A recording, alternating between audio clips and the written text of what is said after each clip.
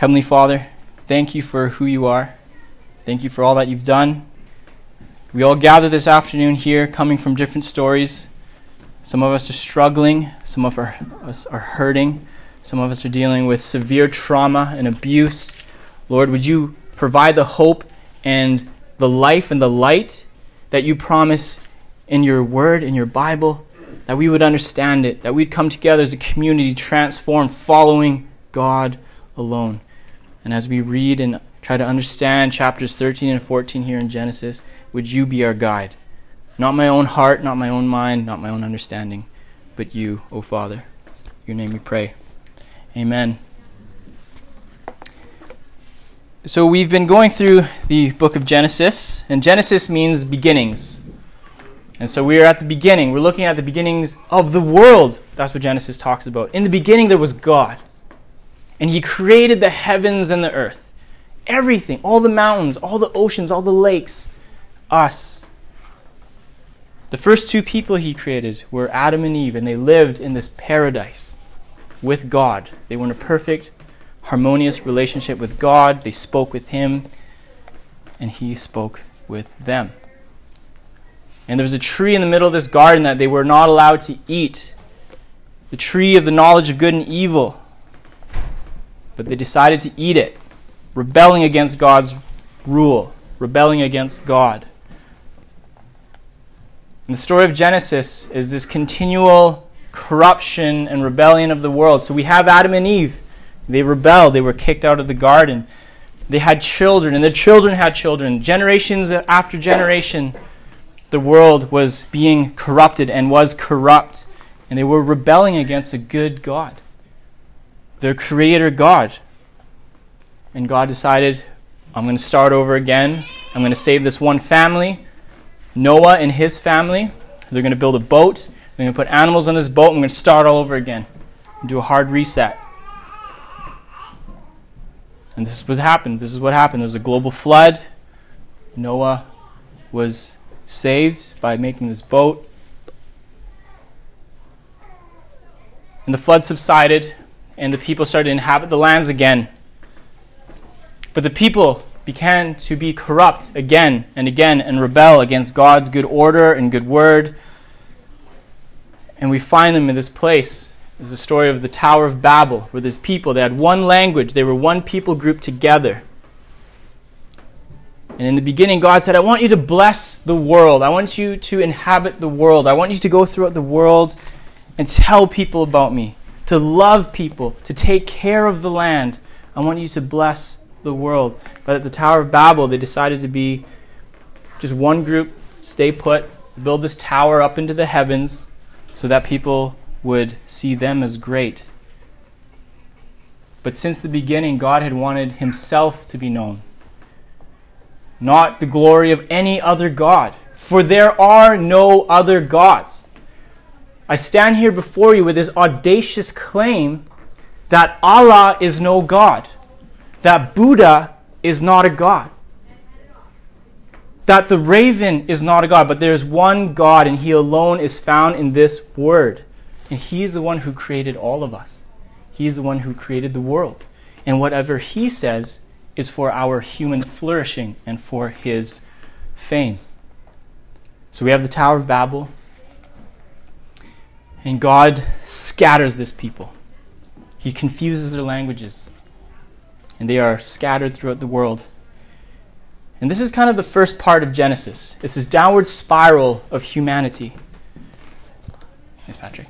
This downward spiral of humanity, that they continue to rebel against this good God. And it's the story of the world. It's the story of all of us and how we seek our own ways.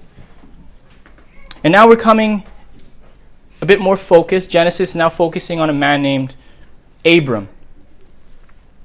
This man named Abram, who is like many of us. He's a mix of self-centered reliance and a trust in God.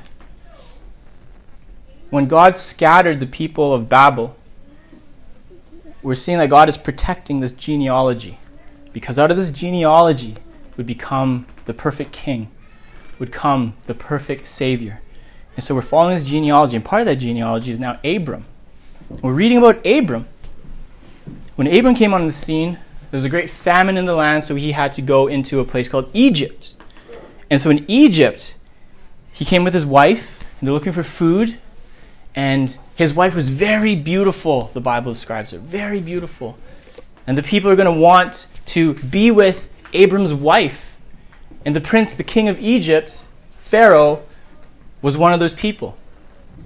And so Abram, being self-centered, selfish, looking out for number one, he's thinking, okay, I know people are going to want to have you, wife, because you're so beautiful, and they're going to want to kill me because you're my wife.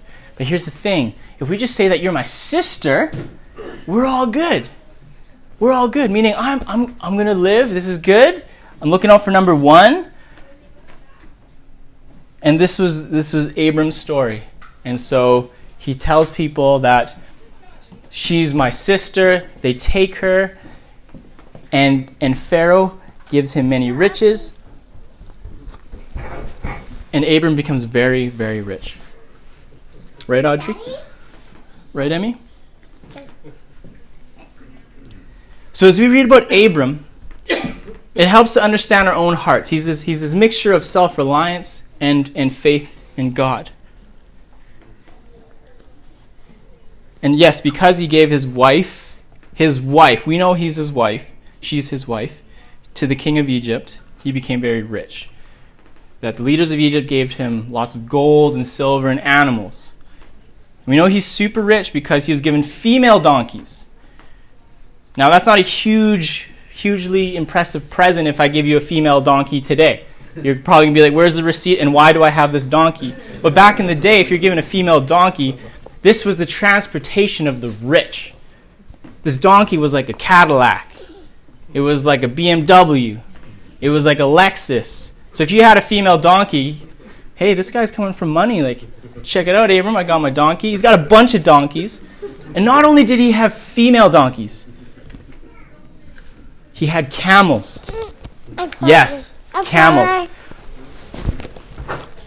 So camels, they were the transportation of not just the rich, but of the super rich. So if you had a camel, if you roll in here with a camel, I'm thinking, you got to get that thing out of here. But back then, if you had a camel, it's because you were super rich. That thing is like the Ferrari or the Lamborghini of its time. So Abram is rich because he gave his wife away, lying that she was his sister. He was just selfish, looking out for number one. But things didn't turn out good for Pharaoh. And God actually plagued Pharaoh because Abram lied about his wife being his sister. And we read in Genesis 12, the previous chapter, verse 17 to 20. This is what it says, starting verse 17 in chapter 12. But the Lord sent terrible plagues upon Pharaoh and his household because of Sarai, Abram's wife. So Pharaoh summoned Abram and accused him sharply. What have you done to me? He demanded. Why didn't you tell me she was your wife? Why did you say she is my sister and allow me to take her as my wife? Now then, here is your wife. Take her and get out of here. Pharaoh ordered some of his men to escort them, and he sent Abram out of the country along with his wife and all his possessions. So Abram and his wife, they're kicked out of Egypt, and this is where we're picking up in chapter 13. And we read in verse 1 of chapter 13. So Abram left Egypt and traveled north into the Negev, along with his wife and Lot's his nephew, and all they owned. Abram was very rich in livestock, silver, and gold. Lot, who was traveling with Abram, had also become very wealthy, with flocks of sheep and goat, herds of cattle, and many tents. But the land could not support both Abram and Lot, with all their flocks and herds living so close together. So disputes broke out between the herdsmen of Abram and Lot. And so here they are, they're kicked out of Egypt. They have all this cattle. They have all these livestock. Just got stinky camels, stinky female donkeys, stinky people. And they're just wandering And they need supplies. They need food for their livestock. They need food and shelter for themselves. Now they're wandering the land. Where are they going to go? They're now out of Egypt. And Abram, he wanted to avoid conflict with his nephew, so he's super rich, Abram. Lot, his nephew, is super rich. Now they're in this land. Verse 8. Finally, Abram said to Lot, let's not allow this conflict to come between us or our herdsmen. After all, we are close relatives. The whole countryside is open to you. Take your choice of any section of the land you want, and we will separate. If you want the land to the left, I'll take the land on the right. If you prefer the land on the right, then I'll go to the left. So this is the picture. Abram and Lot, they're in the place called Bethel. They're really high up in this mountain. They're kind of looking over the land. And Abram is talking to... Okay, pause. Pause 1 second. Audrey, you're not going to like this, but...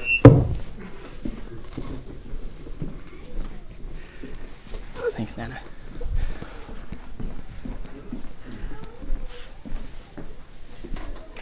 So this is the picture. You have Abram and Lot. They're on top of this high hill, and they're looking at the lands.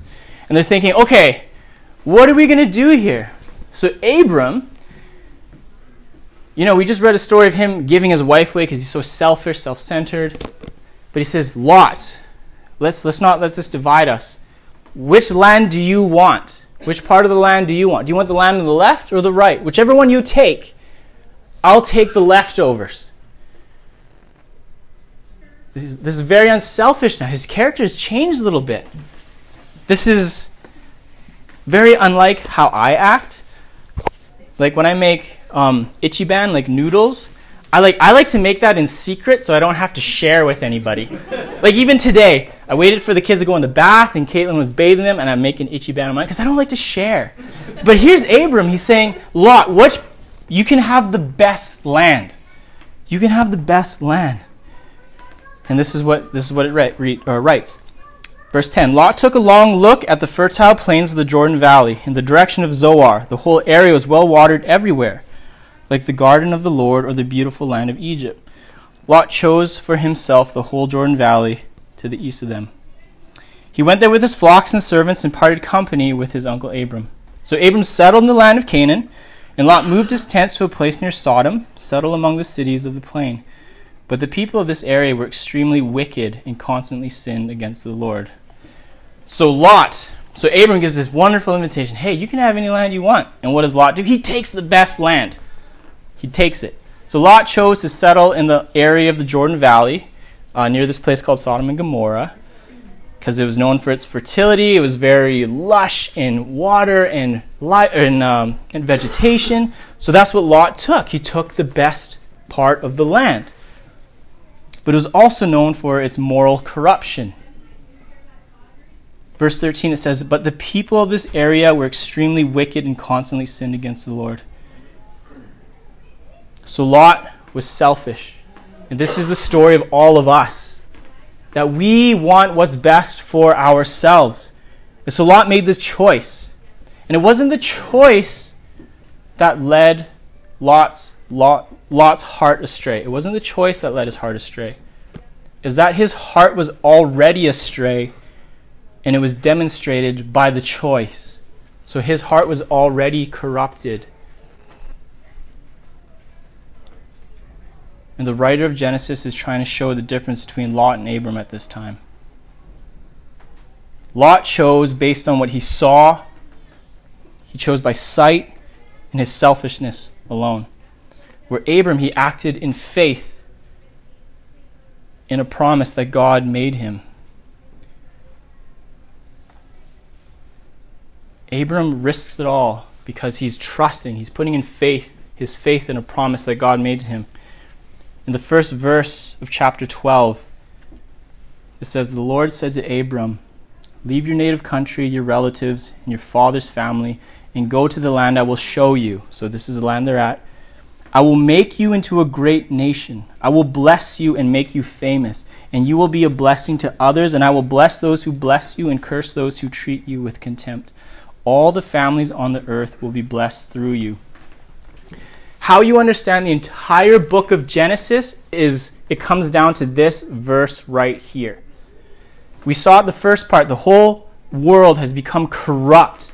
And you're thinking, how is this going to get fixed? And then you read about this person, Abram, and God saying this promise, basically saying, I'm going to restore this. And I'm going to use you, Abram. I'm going to make a great name out of you. Your descendants will bless the world. I'm going to give you a great land. This is the promise. And so as you read the rest of Genesis, you have to keep this promise in mind. I will bless those who bless you and curse those who treat you with contempt, and all the families on the earth will be blessed through you. This is how you understand the entire book of Genesis. And so Abram, he acted in faith when he said, Lot, you can have any of this land. Because he knew, even if he gave away the land 1,000 times, it would still go to his descendants because he had faith in God's promise. And so right here, when Abram is acting selfless, he's fulfilling this new principle, this New Testament principle of love. It's written in a book called Philippians chapter 2, verse 4. It says, let each of you look out not only for your own interests, but also for the interests of others. Let each of you look out not only for your own interests, but also for the interests of others. When you hear that, does your life look like that? Whose interests do you look out for primarily? And if you're honest, and if I'm honest, I look out for me. I look out for me.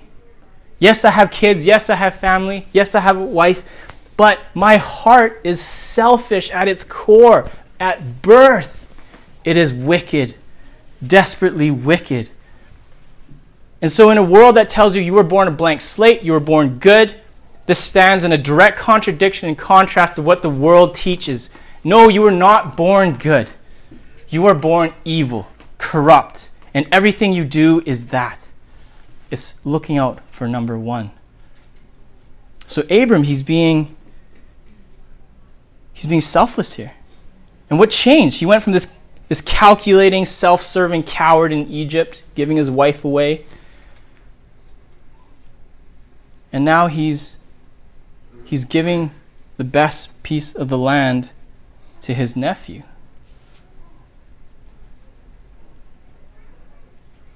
It's because of faith that he was able to do this. Because faith means that we live and we walk not by what we see, but by what we know is true of God. We walk by faith, not by sight. It's written in 2 Corinthians 5:7. We walk by faith and not by sight. We don't walk by how much money is in our bank account. We don't walk and trust alone in the fact that we have a job. We don't walk and trust and put our faith, our hope in our country or our government or our church. We put our hope in God alone. And that's what Abram is doing. And that's what the Bible is calling us to do. It's calling you to do. That we are to walk by faith. That we are to trust in God's promises and not in our own strength. And so if you've been a Christian any time at all, maybe you've heard, maybe you've told others, oh, it's just because you lack faith that this has happened to you. Maybe it's just because you lacked faith that your marriage isn't working. Maybe you just lack faith, that's why your kid is sick. Maybe you just lack faith, that's why you're in debt.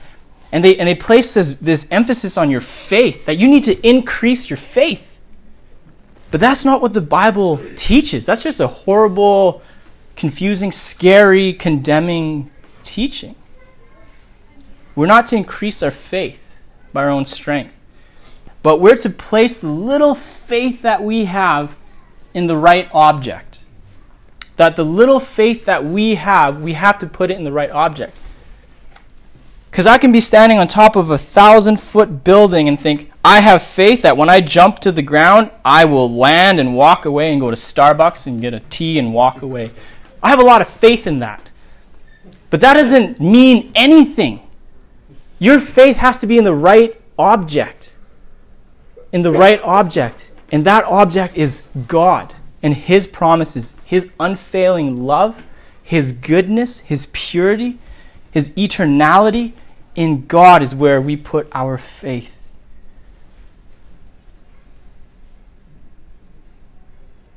So it continues in verse 14. After Lot had gone, the Lord said to Abram, "Look as far as you can see in every direction, north and south and east and west. I'm giving all this land as far as you can see to you and your descendants as a permanent possession. And I will give you so many descendants like the dust of the earth, they cannot be counted.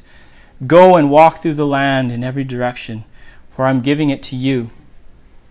So Abram moved his camp to Hebron and settled near the oak grove belonging to Mamre. There he built another altar to the Lord.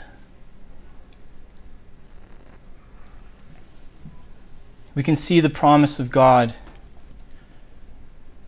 that was made to Abram, that I will bless those who bless you, I will curse those who treat you with contempt, and all the families of the earth will be blessed through you. We can see that promise. It's starting to take shape now. What land are you talking about, God? This is the land. Right here. You will be the father of a great nation. You will inhabit this rich land. The promise is becoming fulfilled. And as we go into chapter 14, we're reading about this war that's erupting in this region. There's many kings. There's 9 different kings in this region, and war is breaking out. Chapter 14 tells us about these kings and these names. King Amraphel of Babylonia, King Arioch of Elasar, King Chedorlaomer of Elam. Great baby names, by the way. Write them down. And King Tidal of Golem fought against King Bera of Sodom, King Bersha of Gomorrah, King Shinab of Admah, King Shemember of Zeboim, and the king of Bela, also called Zoar. So the writer of Genesis is going through this historical account of these kings that were at war, and there's this war breaking out in this land. It's describing these kings that rebelled against another king, and about this king, Chedorlaomer, who reigned for 12 years in the lands they conquered. And as these wars are breaking out, Lot is caught up in this, Abram's nephew. Verse 12, chapter 14, they also captured Lot, Abram's nephew who lived in Sodom, and carried off everything he owned. But one of Lot's men escaped and reported everything to Abram. When Abram heard that his nephew Lot had been captured, he mobilized 318 trained men who had been born into his household. Then he pursued Chedorlaomer's army until he caught up with them at Dan. There he divided his men and attacked during the night. Chedorlaomer's army fled, but Abram chased them as far as Hobah, north of Damascus. Abram recovered all the goods that had been taken, and he brought back his nephew Lot with his possessions and all the women and other captives. How did Abram go from this coward giving his wife away, saying, just say you're my sister so I don't die? How did he become so courageous all of a sudden? He had 318 trained men from his household to make war with this army. What is going on here? It was his faith. It was his faith in God's promises. He believed in God's word that the land would go to his descendants. And he knew that God was with him. It didn't matter how big his army was. It didn't matter how smart he was. It didn't matter how many female donkeys and Ferraris and Lamborghinis he had. He walked with God. And nothing was going to stop God from fulfilling his promise. He's using a fool in Abram, an average person, to fulfill his promises and blessing the world. God uses us. Have you thought about that? Why does God even consider us at all? He created the galaxies. He created the mountains. He created the oceans and the lakes. And every creature, he made every one of you. Knows you by name, counts every hair on your head. And it didn't cause him to sweat a bit. And he says, I love you. And I want you in my family. And I'll do whatever it takes to have you in my family. Whatever it takes. What's it going to cost me, God is asking, to have you in my family? To forgive you. To adopt you when nobody wanted you. even though you've committed high crimes against a perfect and good God, I'll do whatever it takes to have you in my family. And this is what Abram did. He sent his men to rescue his nephew. And he won. Verse 17, after Abram returned from his victory over Chedorlaomer and all his allies, the king of Sodom went out to meet him in the valley of Shaveh. And Melchizedek, that name means king of righteousness, so king of good, right living. So it spoke of his character. And Melchizedek, the king of Salem and the priest of God Most High, brought Abram some bread and wine. Melchizedek blessed Abram with this blessing.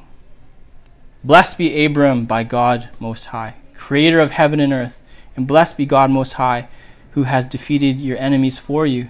Then Abram gave Melchizedek a tenth of all the goods he had recovered.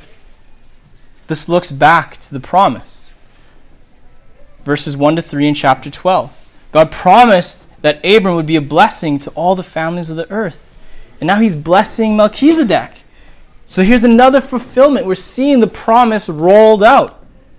Melchizedek blesses Abram, one of the families of the earth.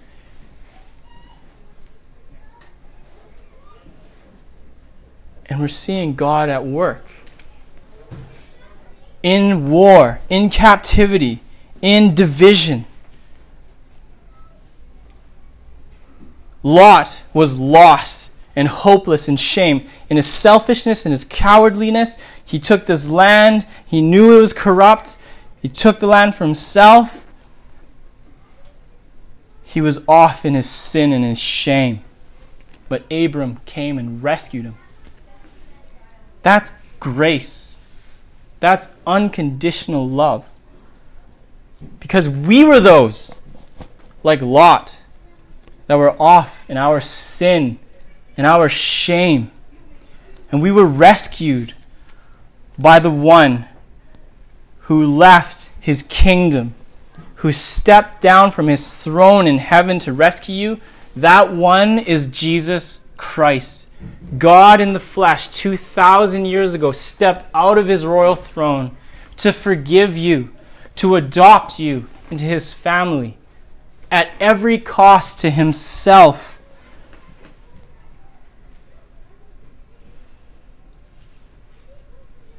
He courageously defeated our enemies. He forgave us of our sin. The Bible describes death as the final enemy. Death is an enemy. Death is not good. Death is a part of the curse. In a world today that says death is beautiful and a part of life, it is erroneous. Death is not good.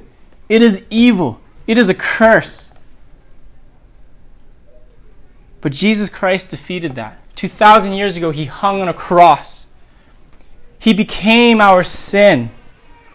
He was guilty of adultery, of lying, of stealing. He became sin. God's own Son became our payment, that we could be held innocent before God. What did we do to deserve that? Nothing. That's unconditional love. That is grace. And Abram is showing grace to Lot. He rescued him. He saved him. Jesus Christ saves us. He's offering a hand to you, to all of us. It says, come home, come to me. I am the God who created the heavens and the earth. I am the God who's bringing this fulfillment of this promise. As we're reading in Genesis in 13 and 14, we're wondering, does this promise get fulfilled? It's not clear now. But that's the story of the whole Bible. The Bible is one single story showing how this promise is fulfilled, how this genealogy is fulfilled, how God protects these descendants of Abram until one person comes to rescue us from hell. If you flip to Matthew It's a book in the Bible, the very first chapter of Matthew, the very first book of the New Testament. We read of a descendant. It opens up with a genealogy. The title in my Bible, it says, The Ancestors of Jesus, the Messiah, the Rescuer. It says this is a record of the ancestors of Jesus, the Messiah, a descendant of David and of Abraham. Abram becomes Abraham in chapter 17. Spoiler alert. He becomes Abraham. God gives him a new name. Right here, it says, the descendants of Jesus. Does God protect the genealogy? Yes. How do we know that? Jesus Christ was born to forgive us our sin. O death, where is your sting?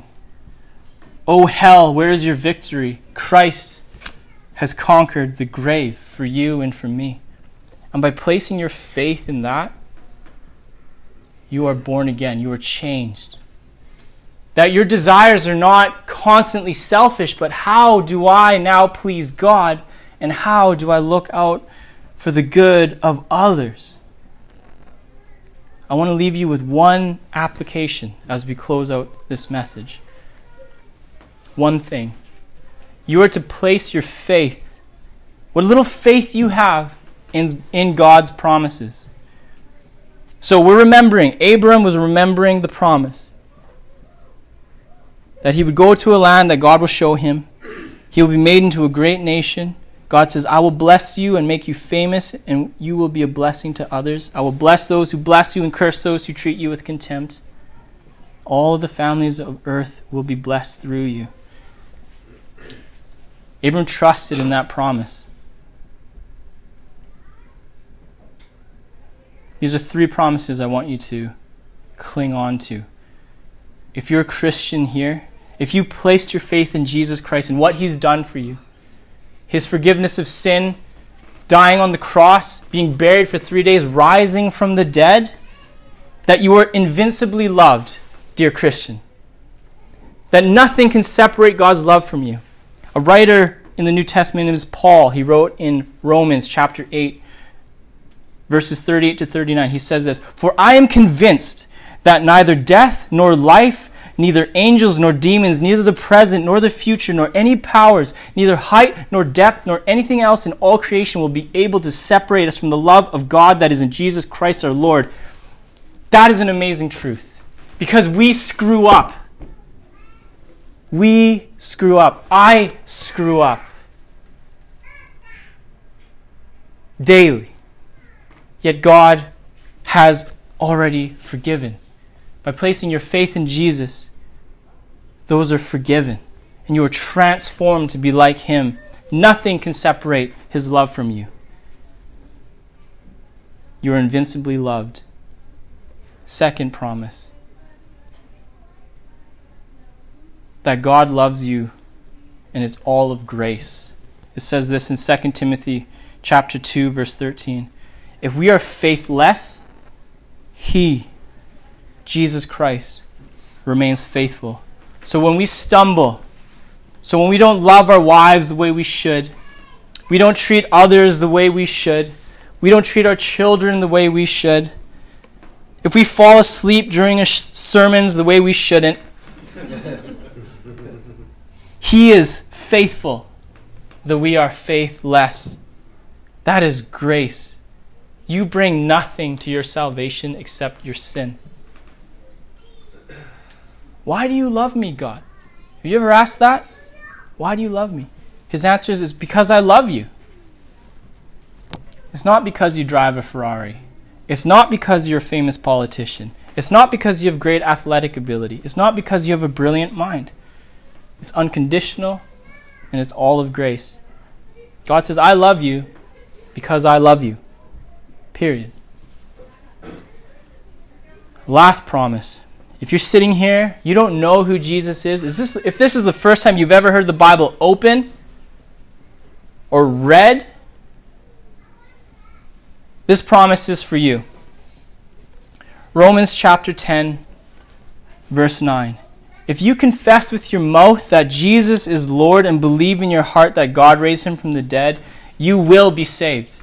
Let me read that again. If you confess with your mouth that Jesus is Lord, there are no other lords, Jesus Christ is alone the Lord, and believe in your heart that God raised him from the dead, you will be saved.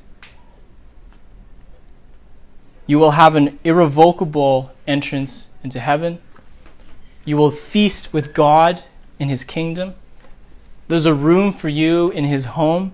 Your sins are forgiven. Full stop. You will be saved. This is a promise.